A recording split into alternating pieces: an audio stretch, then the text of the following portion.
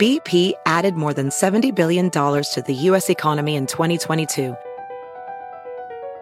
Investments like acquiring America's largest biogas producer, Archaea Energy, and starting up new infrastructure in the Gulf of Mexico. It's and, not or. See what doing both means for energy nationwide at bp.com/investing in America.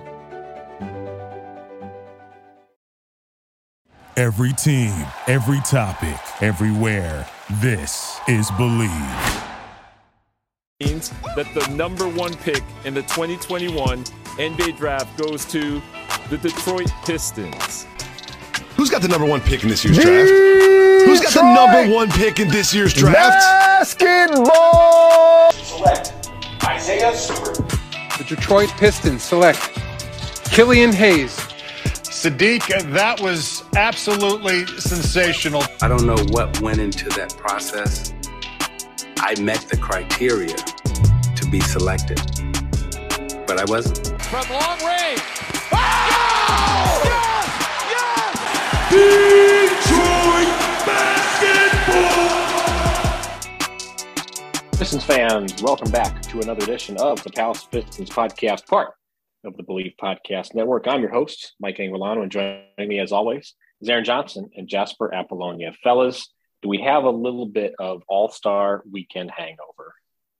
All-Star Weekend was not – I don't want to say it was great. I also don't want to say it was really bad, but dunk contest was pretty boring. The three-point contest was a lot of bad shooting in that opening round. And, I mean, I enjoyed the All-Star game. I thought that was good. I mean, watching Steph go nuclear was really fun. Obviously, Kate Cunningham had a really nice performance. So did Sadiq Bey and Isaiah Stewart in the Rising Stars Challenge.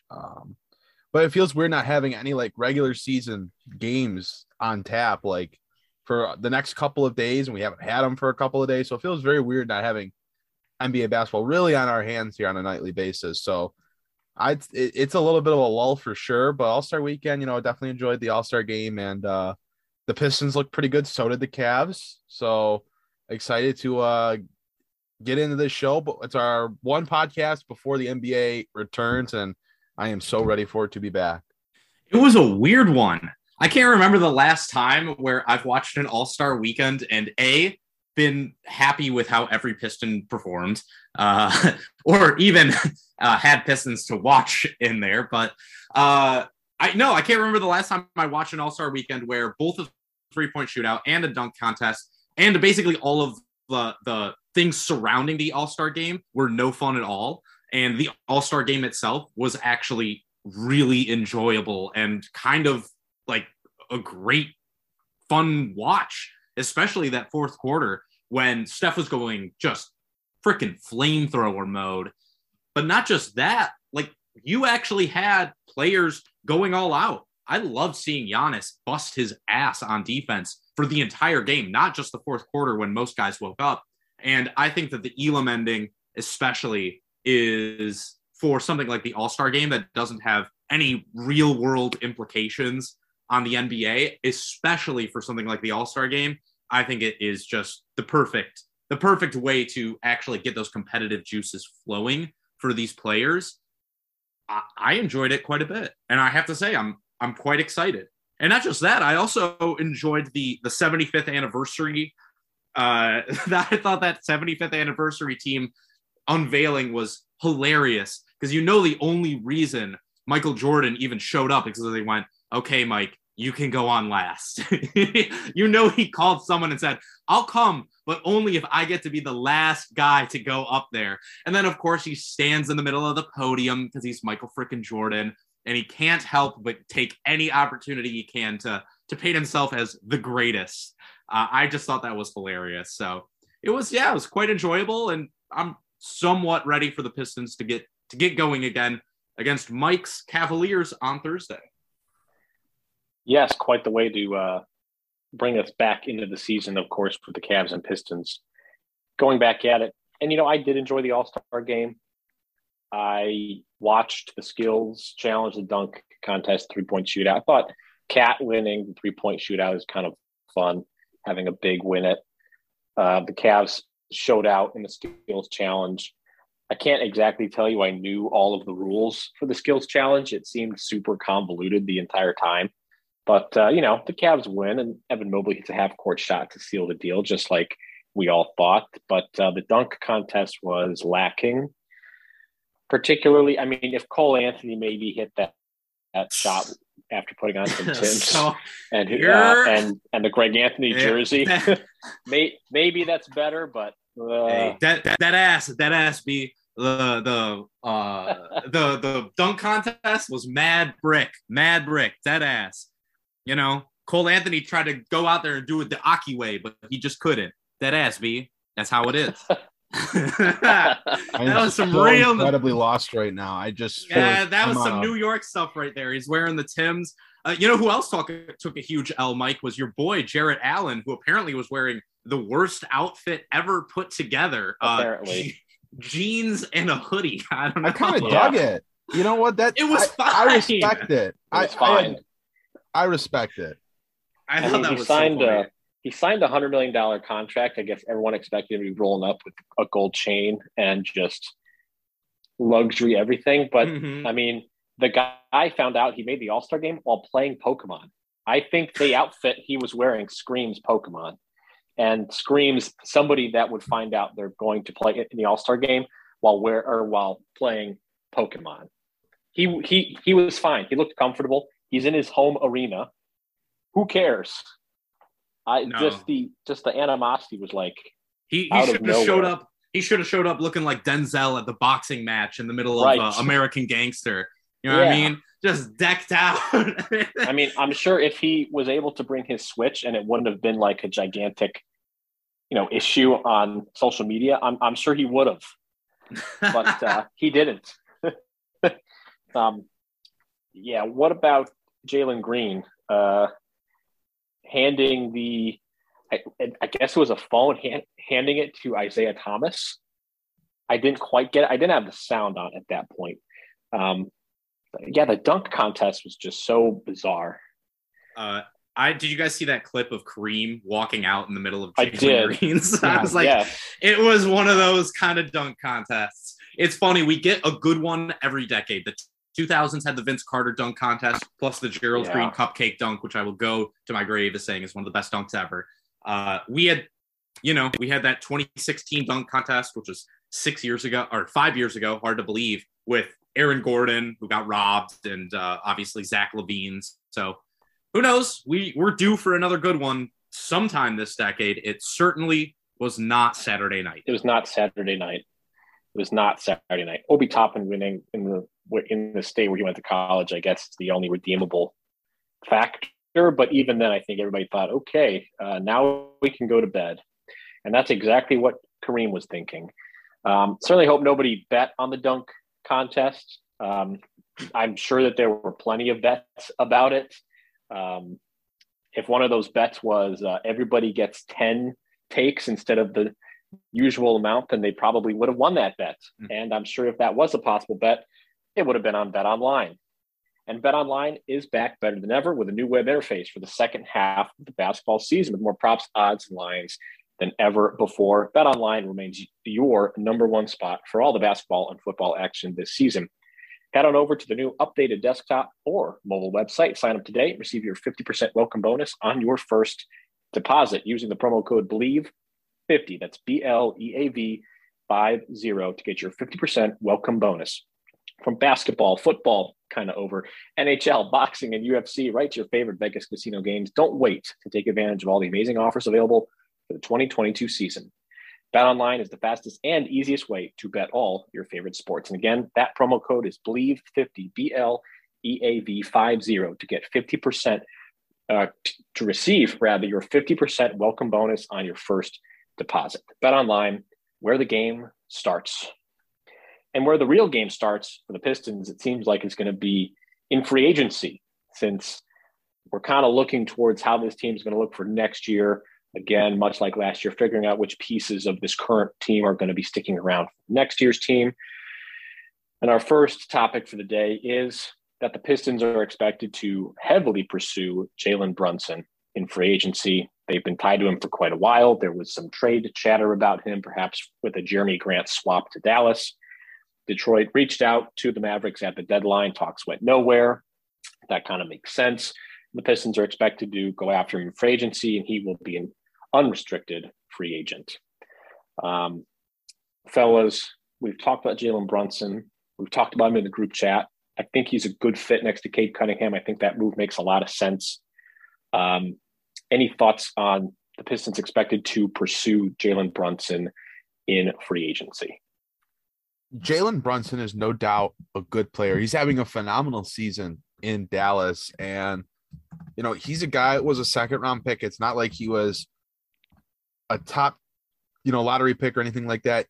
Second-round pick that's had a very, very good career so far, coming in the last season of his original contract. I really like him, but it's going to be tough to convince me that the Pistons should spend $20 million a year on him, which is, the talk about where his contract is going to be around. It's everyone that I've seen talk about it is expecting him to earn around $20 million a season. And for a 6-foot guard that is good on offense, but it's going to be really hard to keep him on the floor defensively in key moments of the game.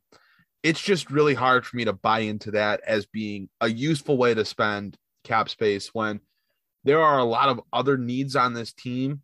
I'm also part of the camp that would much rather spend money on allowing Cade to play point guard and filling out the roster the rest of the way. Jalen Brunson's playing obviously a lot of lead guard in Dallas. I know Luka Doncic is there sapping up ball handling responsibility as well. So there is kind of like that.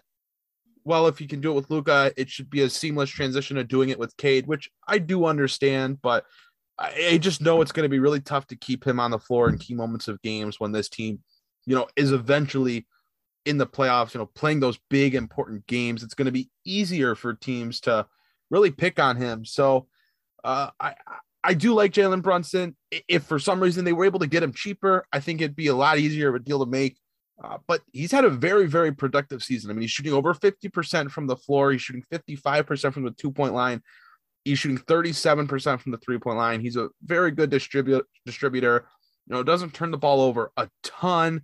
And he is a good basketball player. So I'm not super opposed to the move. It just is going to come down to what that contract looks like. Are you going to be able to mask him in lineups? Like, will you have enough defensive versatility in a lineup that allows Jalen Brunson to close games? And we know Detroit's not been a great defensive team this year. So I don't know if they have the ability to do that either. But definitely it sounds like he is very high on their list. They talked to Dallas at the trade deadline, even though the talks were, I guess it was reported that Dallas was like, or Detroit, was like, hey, we're interested in Jalen Brunson. And essentially Dallas was like, well, yeah, we like Cade Cunningham. So those talks went nowhere. Dallas is reportedly really interested in re-signing him the same way they wanted to re-sign Dorian Finney-Smith, and they did that at the trade deadline.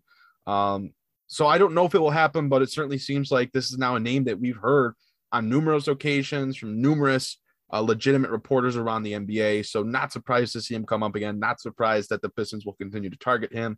He's a good player, but I'm not, as of now, totally bought into it, even though he's had a very successful season in Dallas. Yeah, I'm with you on this, Aaron, because I think Jalen Brunson, I agree, has had a really good season, especially playing next to Luka there in Dallas, because he's had to fill such a massive, massive role for them as essentially their only other dependable ball handler. Obviously, Luka is the offense in Dallas, but Jalen Brunson has been the only other guy to be able to take any sort of pressure off of him as the primary ball handler, come in when Luka has to rest. And he's done a good job of scoring. He's done a very good job of distributing. I agree with you. I think he's having a really nice season. But he was also having a really nice season last year. And guess what? He was basically unplayable in the playoffs. Rick Carlisle realized as much. His defensive issues were such a big problem that he didn't play over 14 minutes in any of the last 3 games of that Clippers series. He started off playing like 20 minutes per game. He ended up playing 10 minutes per game because they just couldn't accept that defensive drop-off. And I don't see that as having changed whatsoever this year. I think it's the biggest reason why they went out and traded Kristaps Porzingis for somebody like Kentavious Caldwell-Pope and Spencer Dinwiddie, because they are not Kentavious Caldwell-Pope. I'm sorry, for somebody like Spencer Dinwiddie, just because they simply can't depend on Brunson. And I think they're still in the same position where they're not sure that he is the guy that they can play big minutes in the playoffs next to Luka. I'm not convinced of that either. So while I do think he could be a good in the short term, certainly in the regular season, I do definitely worry that if this is a team that in a year, 2 years is interested in going to the playoffs and making some actual noise, yeah, I worry that Jalen Brunson's perhaps the third highest paid player on that team and isn't playable in those games. That for me is not acceptable. You could make the Jeremy Grant $20 million contract work even back when it was signed and it seemed like an overpay, because you could at least talk yourself into saying, hey, the guy's a really good defender. Maybe he brings something more on offense that we haven't seen so far. I know Jalen Brunson's a really good offensive player. I don't see where he could possibly improve defensively. And that is my biggest issue with any potential signing that might arise there. So I'll play devil's advocate because I think it's a good signing. I think that you could get him on a pretty reasonable contract. He's 25. He's a shooter, which the Pistons certainly need. I think there's more defensive chops around him. Like, I think if you do put him next to Cade, Cade is able to mask some of his defensive shortcomings. He's got a career high assist percentage. He's got a career high usage rate. He's turning the ball over at pretty much the exact same rate as before, despite having a higher usage, which I think is helpful and a good sign. I think it fits. I think 4 for 80 is probably what's being looked at for him. And maybe, I mean, that's probably fair. And considering the free agency crop, that's probably about what you're looking at. And it doesn't seem like Dallas is going to be able to keep him or want to keep him after the moves that they just made to take on 2 bad contracts and send out a okay contract and a pick. So I think the Pistons would be wise to at least poke around and see if they could get him at less than that. But I don't see it being less than that. But I do think he fits the team okay. The defensive shortcomings are problematic. I don't necessarily know if we need to be looking far enough ahead into if he's unplayable defensively in the playoffs or gets played off the floor yet. Right now, the Pistons would be wise to just have a player who can help them get to the discussion of being in a playoff conversation. And I think Jalen Brunson at least gets you there. And with a not so bad contract, he does become tradable again down the road if you want to move that way, similar to Jeremy Grant, becomes a movable, okay piece. And, not being around Luka and maybe not having to do as much of the playmaking. I mean, his assist percentage is like dramatically higher than the year before. Mike, and his usage rate is dramatically higher too. I have to cut in because if the point, I hear what you're saying. He is a good player for this team in the regular season, but I don't think that takes away from the point of the playoffs. Because look, if the goal was just to make the playoffs, then you shouldn't have ever broken up the Blake Griffin, Andre Drummond core. Like, why'd you ever break that up? Like, why not just go out there and get the 8 seed again? I think, no, if you've chosen to pursue the path of we're going to tank, we're going to accrue picks, we're going to acquire young players, we're going to make smart signings, we're going to build something from the ground up, I think you do have to be looking ahead to winning in the playoffs, more so than just making signings for the short term, for the regular season. I don't agree that you have to go like, well, you know what? He's a good player. He fits. We'll worry about the playoffs when the playoffs come, because we've already seen him get played off the floor in the playoffs. And I don't see there being any sort of an upside there defensively. So I do have to push back on that. I don't think that just making the playoffs can be the goal anymore. It's a lot like the Hinkie era, the process Sixers. No, it's not okay. It's not enough to win a playoff series. You need to go out there and you need to go win a championship in order to justify what you're doing. That's how I see it. Aaron, any thoughts? I did preface that by saying I'm playing devil's advocate. And I know you are. I see both sides because, like, I'm on one end, I think people should be screaming from the rooftops that the Pistons just need to get talent. And Jalen Brunson could walk in the door today and be, looking at the roster, the third best player on the team, right behind Cade and Jeremy Grant. Who you have him over Jeremy Grant, or do you have him over Cade? Actually, you know what? I think he's probably the best player on this roster if he walks in today. I think he's better than Jeremy and Cade. I love Cade. Really? Cade will be better, but Jalen Brunson right now is putting up 16, 5.5, and 4 on like 50, 37, 80 shooting. That's true. He's super efficient. I guess I'll say I think he's probably third because of the defensive liabilities. I mean, I think Cade is obviously a good defender. I don't know. Whatever it is, he's still one of the most talented players on this Pistons team. Or would be if the Pistons signed him. So I see both sides because the Pistons absolutely need to get talent in the door. The roster this year has not competed at a high enough level. There's not enough NBA talent across this roster. So the Pistons are in desperate need of finding guys that can play minutes for them and play them at a higher level than what some of the guys on the roster are doing currently.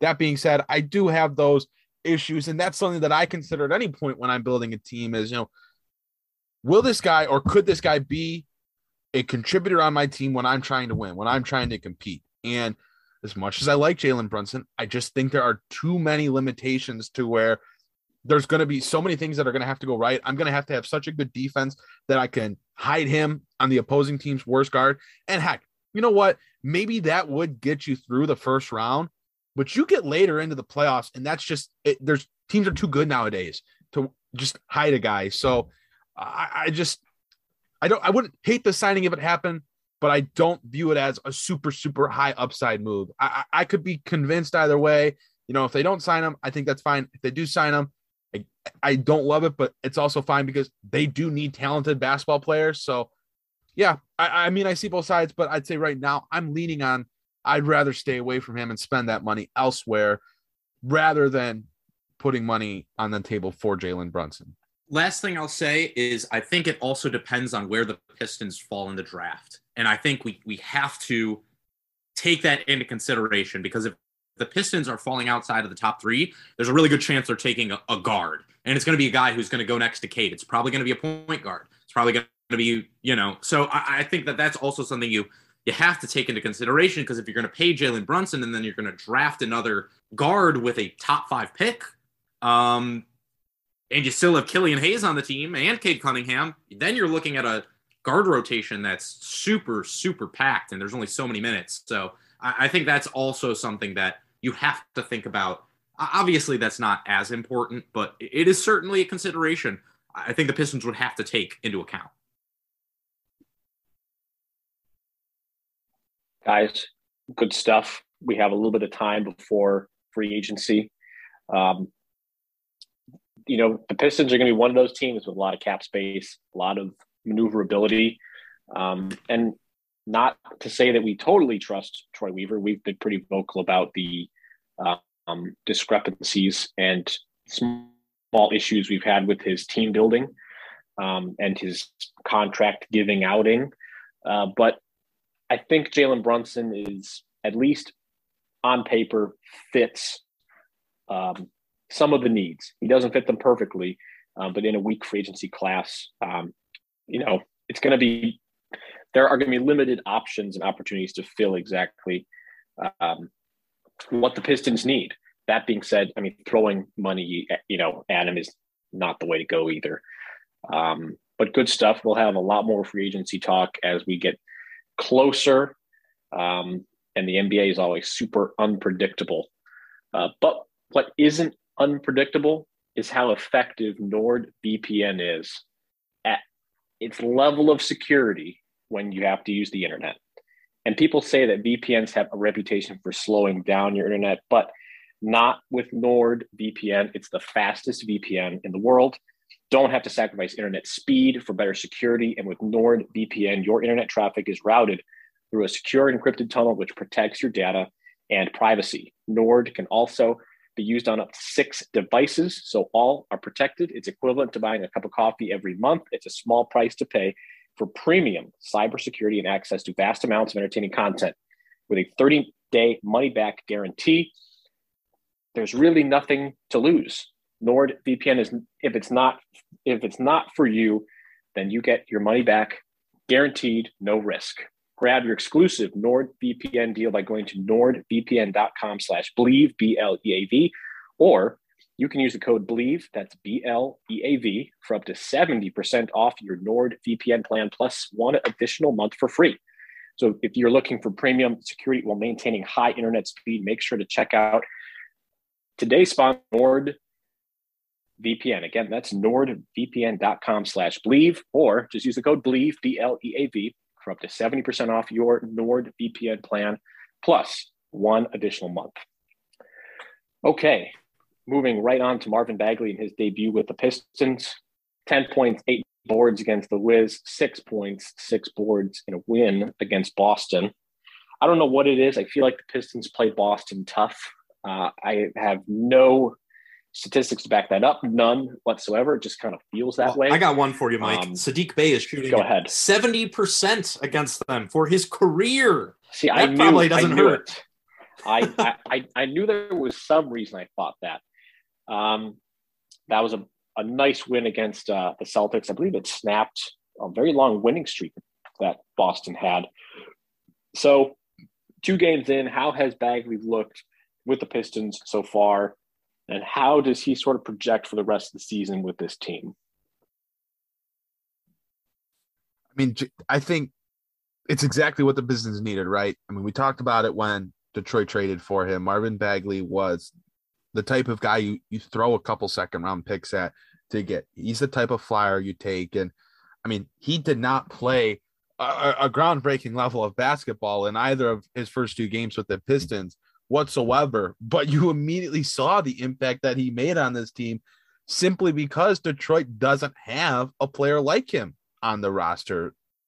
His ability to get up the floor, his ability to finish at the rim, his ability to get up at the rim were all evident in his, 40 minutes between those 2 games that he was on the court.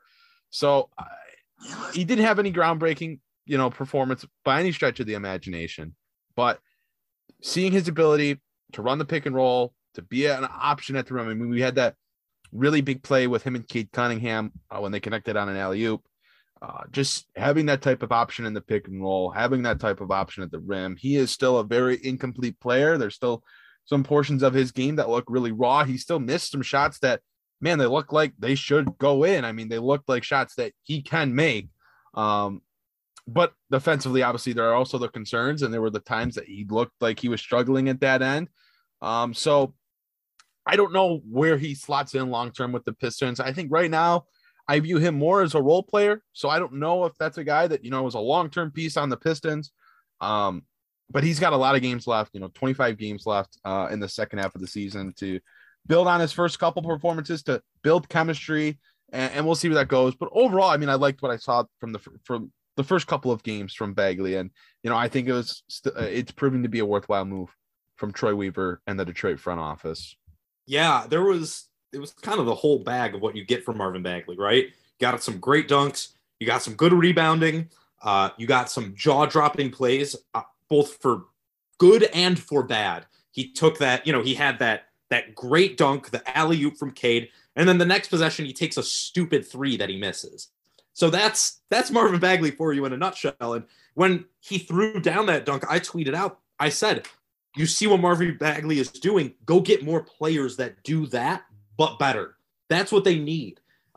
You're seeing it right now, I think, especially with him, where it's not necessarily that Marvin Bagley is the answer. He's showing you, though, that the type of player that he is not only fits on this roster, but is a necessity on this roster with players like Cade Cunningham, with players like Killian Hayes.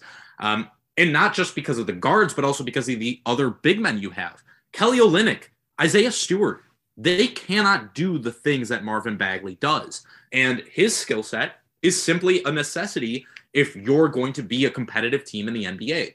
He gave them perhaps not a fantastic showing against the Celtics, but he gave them a different wrinkle. He gave them a different look, and he kept the defense guessing. And the Boston announcer said as much. I'm not a big fan of that broadcast team, don't get me wrong, but they were, I think, correct in saying that what Marvin Bagley gave the Pistons in terms of energy was crucial in that game.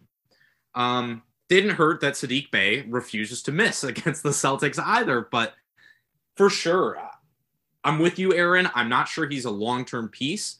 I don't feel any different about him through 2 games than I did before they made the trade for him. But at the same time, I see what he brings to this team, and I hope that it convinces Troy Weaver and Dwayne Casey or whoever is going to be making these decisions that that is a type of player that needs to be showcased on this roster more. Because otherwise, I mean, we've said it all year, there's just a lack of talent. I think you're absolutely spot on with essentially saying, like, the prototype of Marvin Bagley, the archetype of his player is what the Pistons need. A higher level version of Marvin Bagley is what the Pistons need. I think that's really the perfect way to put it. A springy big that can stretch the floor a little bit, rebounds pretty well. They just need that, and also someone that's going to have a greater impact on the defensive end. But a better version of Marvin Bagley really is the perfect way to put it. You know who that kind of is? Paolo Banchero. Like, that's what I'm hoping you can get from somebody like Paolo Banchero, and why I'm hoping if they get a top 2 pick that he is still the guy. Because I think Paolo can give you basically Marvin Bagley, but really good at basketball. Yeah, right now you're kind of looking at like a Walmart version with, you know, a guy that does some nice things on offense. It doesn't stretch the floor. I'm sorry, go ahead. No, sorry. It would be pretty funny if they replaced the number 2 pick from Duke with the number 2 pick from Duke. That would be kind of, I would like to see that. Yeah. Let's hope that's where the comparisons end. And they don't go any further than that. We don't want to have a generational player taken 3rd. Oh, and also, the 2nd overall pick is terrible and hates being in Sacramento, and his father hates that he's in Sacramento. Let's hope that isn't what happens. But he has some good offensive tendencies to his game. You really nailed it with, we need the better version of Marvin Bagley, because even the current version, which is like a meh player, can do some fun stuff, can go up and get a lob, can rebound the basketball, is not very good defensively, but, you know, it's okay because the Pistons really need some semblance of a coherent offense. And Cade can throw him a lob, or really anybody can toss him a lob and he can go get it. Yeah, I'm with Aaron. It really doesn't sway me any so far. It's just nice to have somebody with a little bit more athleticism and, you know, spring in their step. And he's more of a role player, and that's okay. You know, they didn't give up a whole lot for him. They gave up Trey Lyles, which that had already run its course for most of the Pistons fans. But this is a good move still. They didn't give up a whole lot. He's still young. Not that anybody should be expecting him to turn into whatever people thought he was going to be at number 2 overall, but he has at least got some offensive chops to him. And, you know, really the Pistons kind of need that. And, you know, the defense was bad all year. It's not going to change now, but they get an okay role player, and, you know, we'll see how it looks the rest of the season. And I haven't looked at the cap numbers, but he is probably due for a contract extension. No. Yeah, or at least a contract offer. I got to look this up. Yeah, he's a free agent after this season. So he is. Yeah, right. He is. So his cap hold will likely be right. I believe it's $7.5 million. Just because he's not going to meet the playing time incentives, which is completely reasonable. Yes, the Pistons will make sure he doesn't hit that. No, and I don't think he possibly could, even if they wanted him to. So, yeah, I wouldn't be surprised to see him come back. I think that's a reasonable price. We'll see what else happens in free agency, and we'll also see what happens in the draft, because that'll make a difference for sure. It certainly will. I am really ready for the draft. I have not watched nearly enough college basketball to be ready for the draft, but I am already ready for the draft, because I think a lot of stuff is going to happen, not just with Pistons players, but I think a lot of things are going to happen once we hit the draft. Yeah, I think it sets up for this is going to be a really interesting offseason for the NBA. I mean, we saw a report today about how executives around the league are preparing for that next kind of grouping of disgruntled superstars that are going to ask for trades, whether it's Damian Lillard, Donovan Mitchell, Zion Williamson. I mean, I think there's that whole aspect to it. I think this draft is really interesting at the top. Really, it's really the first three guys, and I think Jaden Ivey has the potential to work his way into that like top grouping that everyone's really intrigued with, and maybe there's a team that tries to flip their way into that top five or so to try to get one of these guys. I think the offseason, especially with maybe a weaker free agency class, sets up for something like the draft or the trade market to really heat up and have more intrigue around it than usual. And I think it's going to be a big offseason because who knows what's going to happen with someone like LeBron, who there was another report today about how if the Lakers continue to struggle, LA could look to move away from LeBron. And, you know, like he's not part of the inside of the Lakers that is really making all the decisions. And if they have another bad season, if they flounder this year and let's say they get to the playoffs, but still get knocked out in the first round, what happens with LeBron? What happens with Anthony Davis?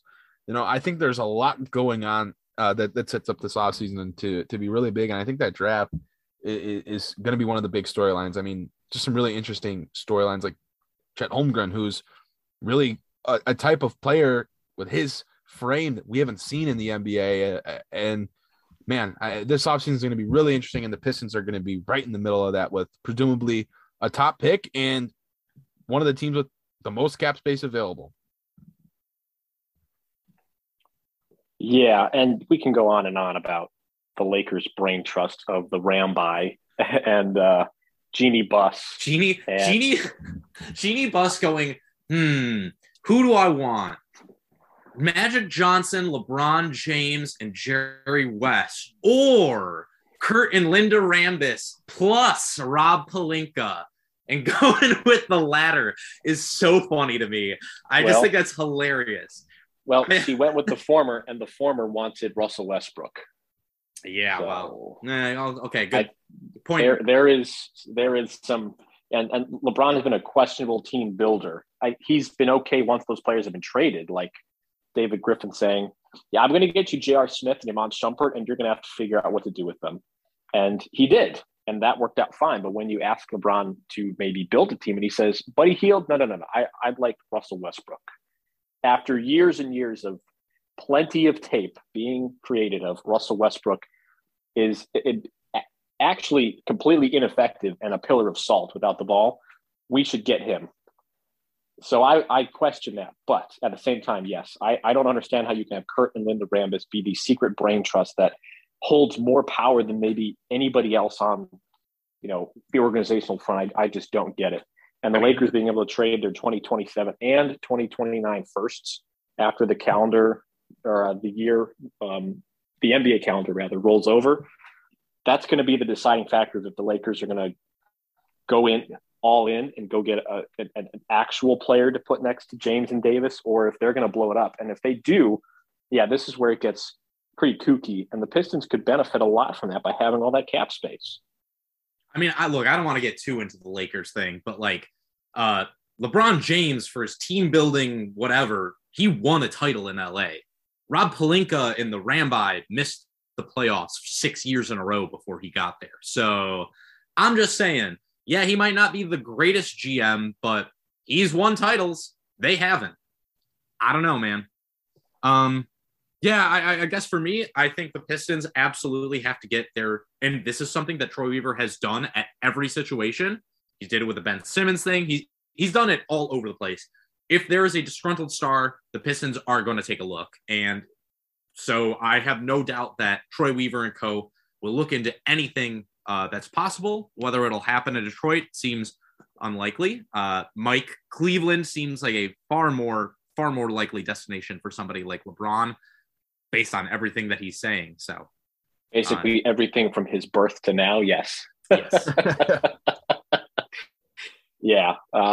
You had mentioned Chet Holmgren, and I haven't watched a whole lot of basketball from the college side of things, but I do know that Chet Holmgren is playing some excellent basketball for Gonzaga. And people worry about his frame, and people worry about Evan Mobley's frame because he is very slim. I believe Evan Mobley's nickname, and it's the best one that I've heard, is Slim Duncan. Can't be beaten much better than that, but plenty of people will say his frame, he needs to take some vitamins. One of the vitamins he could take is athletic greens.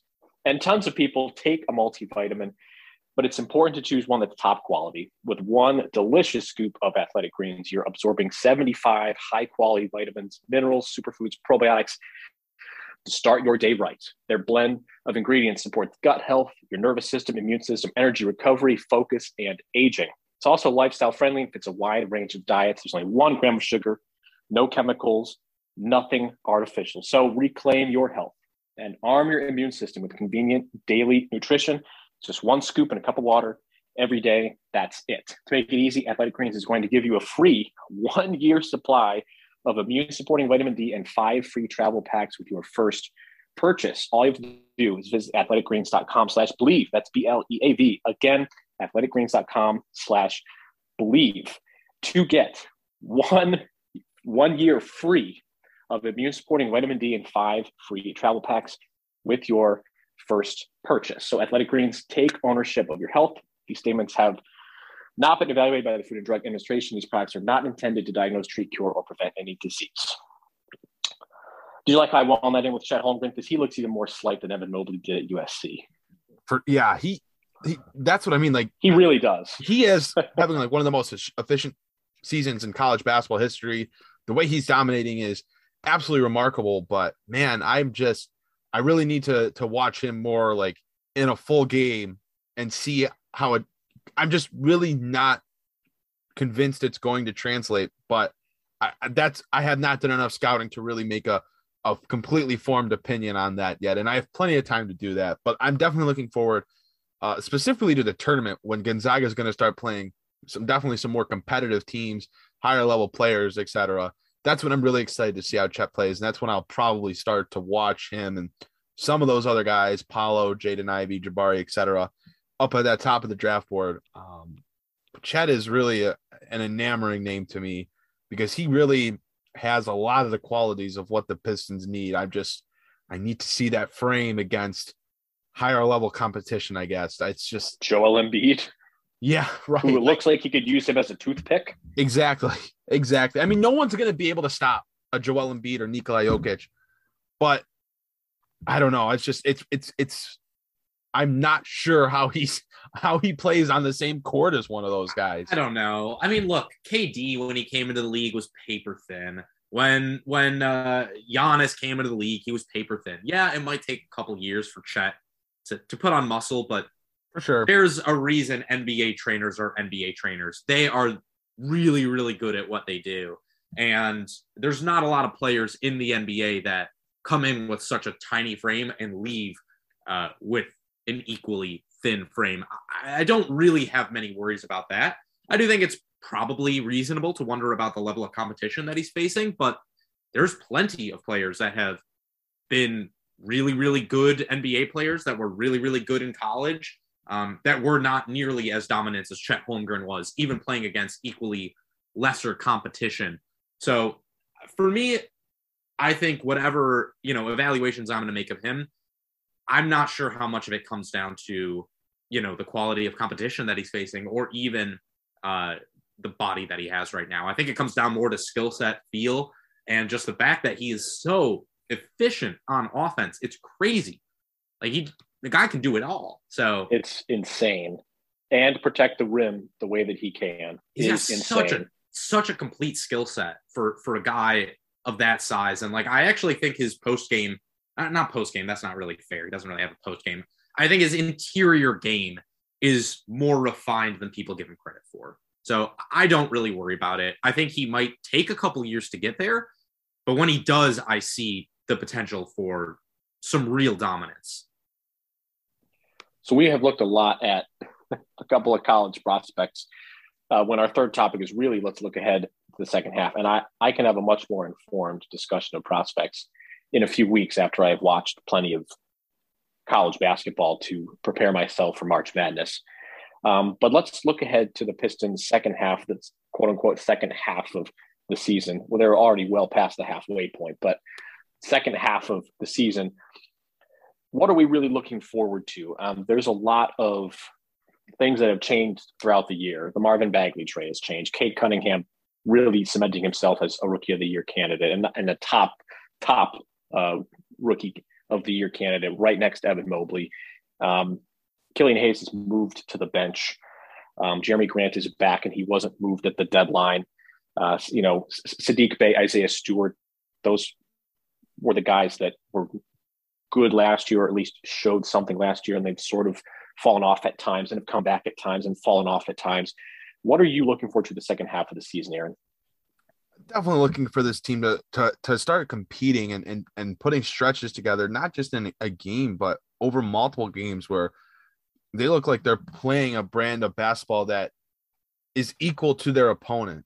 And last year, and I know we've talked about this before, but last year's team was bad, but they competed every night and they fought every night. And if the Pistons can replicate the way that they played last year, if they can replicate how they played against Boston in their final game before the All-Star break, that is a major win for them in trying to salvage this season that has been pretty disastrous in terms of injuries, in terms of guys not playing up to snuff, but them finding some sort of happy medium of, yeah, we're not a good team, but we're still going to be competitive. We're not going to get played off the floor.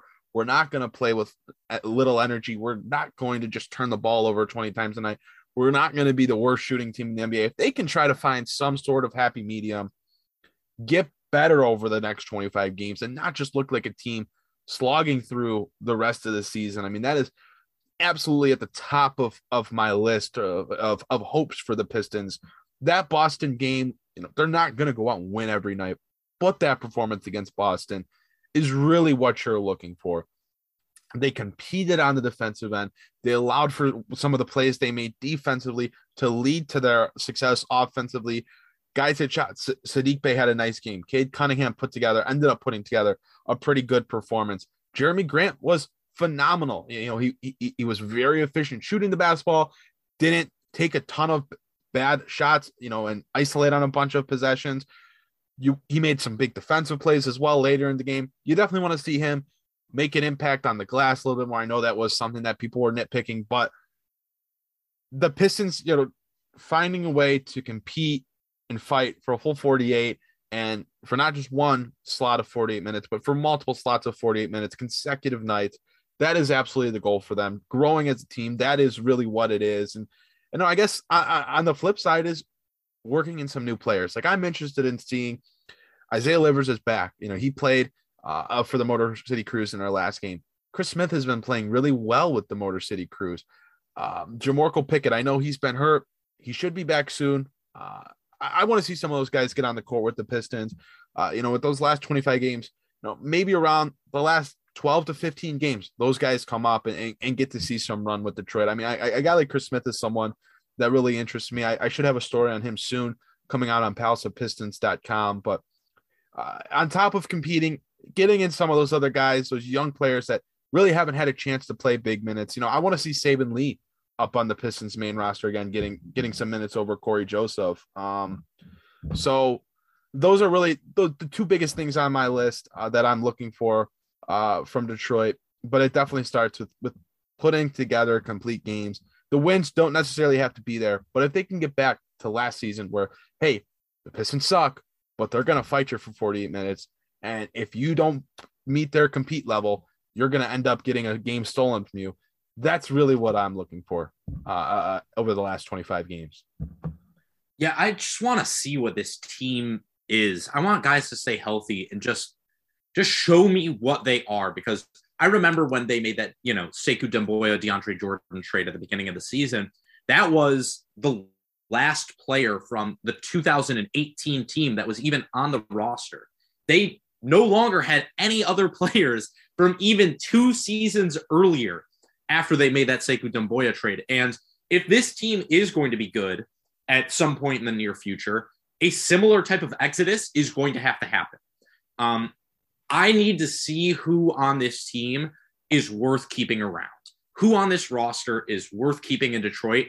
And I think it's crucial that the Pistons make the right decisions here, because if they're going to be any good, most of these players can't be on this squad. I think that that's one of those things that, a lot of people kind of neglect when they think about, oh, well, Hamidou and Sadiq and Killian and this. And guess what? Most of these guys are not going to be on this roster when they're any good, because that's why they're not any good. It's because this is their roster. So I want to see, what can Kelly Olynyk give me when he's healthy? What role can Jeremy Grant play when he's on the court at the same time as Cade Cunningham and Sadiq Bey? Where does Sadiq Bey fit into this offense? Is he just a spot-up shooter who occasionally gets into the lane, or is he doing more like he was at the beginning of the season? Like you said, Aaron, I'm with you. I want to see what Isaiah Livers can bring me. I want to see what Chris Smith can bring me. I want to give Saban Lee another shot at this roster. How does Killian Hayes look for the rest of the season now that it seems like he's pretty firmly entrenched on the bench? So for me, health and just figuring out who's worth keeping on this roster, because there's going to have to be some big overhauls this next offseason and the next offseason after that, when the Pistons do have presumably some high draft picks, as well as some young players and a whole bunch of cap space. Yeah, I think being healthy is what I would want to see. I just want to see what the current level of the team is at, the sum of the parts that they have. And you're right. A lot of these guys are not going to be on this team because they're not good. And when this team is good, they will not be here. I like Hamidou Diallo. I think he has a role. That's, not to say that he is, a completely critical component to this team. But, he has his role. And I want to see that role with the rest of the guys healthy and, see if it amounts to anything. But yeah, health is what I am really interested in. Killian Hayes being off the bench is what I'm interested in. If that leads to any more offensive opportunities, if he gets more aggressive, that would be nice to see, because right now, again, still, it's just not there. He has looked a little bit more comfortable coming off the bench, which is nice to see, but I want to see how that progresses, hopefully into some slightly better offense next year. And then Jeremy Grant's impact on the rest of this team for the rest of the year. He wasn't traded. I don't know how much that loomed over players. I don't know if they all felt, he's not going to be moved, or if this was all just media hyping it up too much, which it entirely could have been. But his impact on these young guys, and then Cade continuing to get better, more comfortable. He's obviously one of the, top two, maybe top one reasons to watch this team. So seeing him progress and get better, particularly shooting the basketball.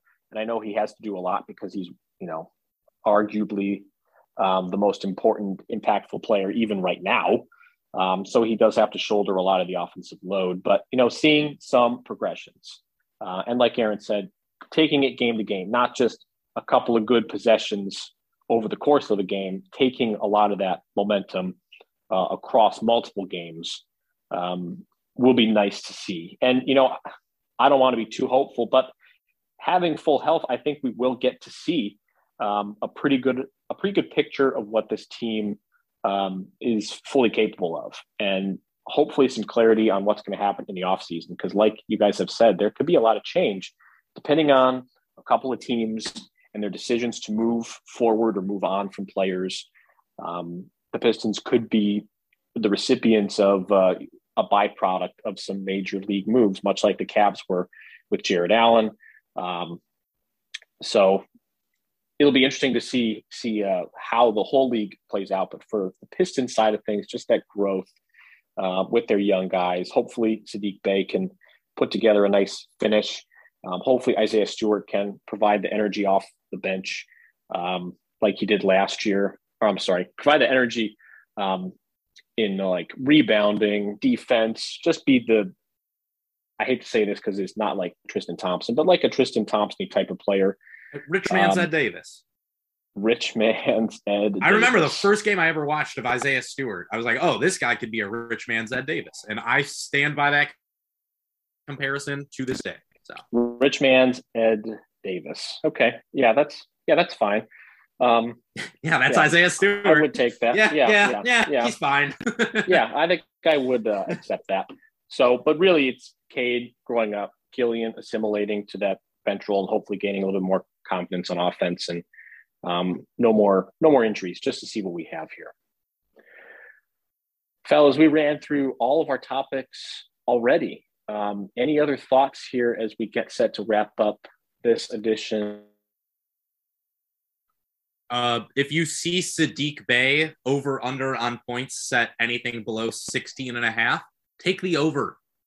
Thank me later. Okay. I'm going to do that. I'm going to do that now. Thursday's game, I'm going to take it if it's over 60. Over 60. Oh, I've been doing it since Jeremy Grant went down. It's the greatest parlay thing ever if you are into parlays. But also it hits. It hits almost 60% of the time. It works 100% of the time. So look, I'm just glad this is our last podcast before Pistons basketball is back. This just confirmed this, last week or whatever it's been since teams stopped playing regular season games, that I really need basketball in my life. So very glad that this is the last time I'm going to have to talk about it for, the next couple of months without having a Pistons game on the docket or just the NBA slate on the docket overall. So ready for this regular season to get back underway Thursday. It starts actually with the Pistons and the Cavs. That's the first game, 7:00. Yes. And enjoy the remaining games because they will go quickly. Prior to the podcast, we're talking about the playoffs. It's already nearly March when we are recording this. Playoffs are 6 to 7 weeks away. I think it got real for me when I think it was Shams Charania of The Athletic said that Chris Paul's out for 6 to 8 weeks, and that puts him on a recovery path to return for maybe the first round of the playoffs. And I thought, oh, wow, that is not far away at all. So 6 to 8 weeks, we are going to be in the midst of playoff basketball. So seeing as the Pistons are not one of those teams that are going to be making it to the playoffs, enjoy these last games. Come on. There are only 15 games out of the 10 spot. There's always a chance. Always so. Ye of little chance. Yeah, come on, man. Jeez. Wait, you don't think this team can literally win out and get the 9 seed? Well, considering that we just wanted them to put together multiple good games as opposed to multiple good possessions, like move up from multiple good possessions per game to multiple games. Being a little pessimistic, it's what I do as a Cleveland sports fan and as a Detroit immigrant sports fan. They're gonna go on a 07 Rockies type run. Just you watch, buddy. Yeah, and the Cleveland baseball team really should have not blown a 3-1 lead to the Red Sox that year. That really would have been nice, so that they could have faced those 07 Rockies in the World Series instead of watching Boston smash them. Oh well. Have we recorded a podcast since the Super Bowl ended? I don't think we did. No. I don't think so. Guys, you are Detroit sports fans. Are you happy for Matthew Stafford winning a Super Bowl? No, they're not related whatsoever. Stop. Not having this. This is not a conversation. That is Matthew Stafford winning a Super Bowl is so independent of the Detroit Lions. I'm so mad that people have made that a storyline. There's nothing to do with the Lions, guys, but there are so many slappy Lions fans out there that feel entitled to that Super Bowl because Matthew Stafford played football for the Lions. Guess what? He didn't win a playoff game with the Lions. So the Lions should not get any sort of, nor should Lions fans feel any sort of connection to that whatsoever. So I know a bunch of people are now going to be crying and all upset in the YouTube comments if you've made it this far. But wake up. That's a participation trophy type mentality. Anyone who bought a Detroit Rams t-shirt my next question should be put into a gulag in Siberia. Okay, send them to the front line of Ukraine. I don't care. You are not allowed to be a member of our society any longer if you bought a Detroit Rams t-shirt, and I will go to my grave saying that. That being said, I'm happy for Stafford. The Lions are an absolute joke. They're a disgrace not just to the NFL, not just to the city of Detroit, but to American sports in general. They should move. The Ford family should be forced to sell the team. Ford Field should be razed to the ground and salt sprinkled on the ashes so nothing can grow there ever again. That is how I feel about that. Good for Matthew Stafford, who's never the problem in Detroit. The Fords are the problem. The Lions organization is the problem, and it'll always be the problem. And as long as people continue to fill up Ford Field every single week while the Ford family spits in your face and gives you a crap product year after year after year, guess what? You deserve to be hurt. You deserve the pain. You're the chump. You're the guy who keeps on getting scammed out of his NFTs on a weekly basis. You deserve it. Sorry. And that's all I got to say on that. Oh my gosh, that was perfect. Enjoy the pain. Enjoy the pain. It's what you want. I'll tell you what, there's not a lot of Browns fans who are, well, actually it's split half, who are happy for Odell Beckham Jr. to get a Super Bowl ring. Also, not a lot of Browns fans happy to see Joe Burrow in the Super Bowl. There's a weird, like, if you live in Ohio, you have to root for any Ohio team mentality there, because for some reason everyone says Ohio's the underdog for everything, and maybe that's true. But Jasper, I hope that rant, somebody clips that rant and puts it on Twitter, and I hope that goes viral. I hope everybody hears that. This has been the latest edition of the Detroit Rams podcast, part of the no, I'm just kidding. Our claim to fame as a Pistons podcast is one of our hosts rambling of the Super Bowl. I love it. Yeah, this is fantastic. Next is going to be a Detroit Tigers. Aaron, how could they not win with David Price? Oh my God, Mike! Justin Verlander and Matt. Do not get me started on Jim Leland. If you get me started on Jim Leland and his pea-stained underwear, I swear to God. Wrap it up. Oh no! I can tell you, we here in Cleveland also don't like Jim Leland because he was the manager for the Marlins in 1997 when Craig Counsell scored the game-winning run and the Cleveland baseball team blew a World Series that they should have won against an inferior Florida Marlins team. So we can at least have that Jim Leland sentiment. But for the sake of all of our listeners' eardrums, we will go ahead and wrap this edition of the podcast up. It's been a fun one. We're ready for the second half, quote unquote, second half of the NBA season to get started. And it will get started here with Cavs and Pistons on Thursday. So for my co-host, Aaron Johnson, Jasper Apollonia, thank you so much for listening, Palace of Pistons fans. And we'd like to thank our sponsors again, BetOnline, NordVPN, and Athletic Greens. And we will see you all next time.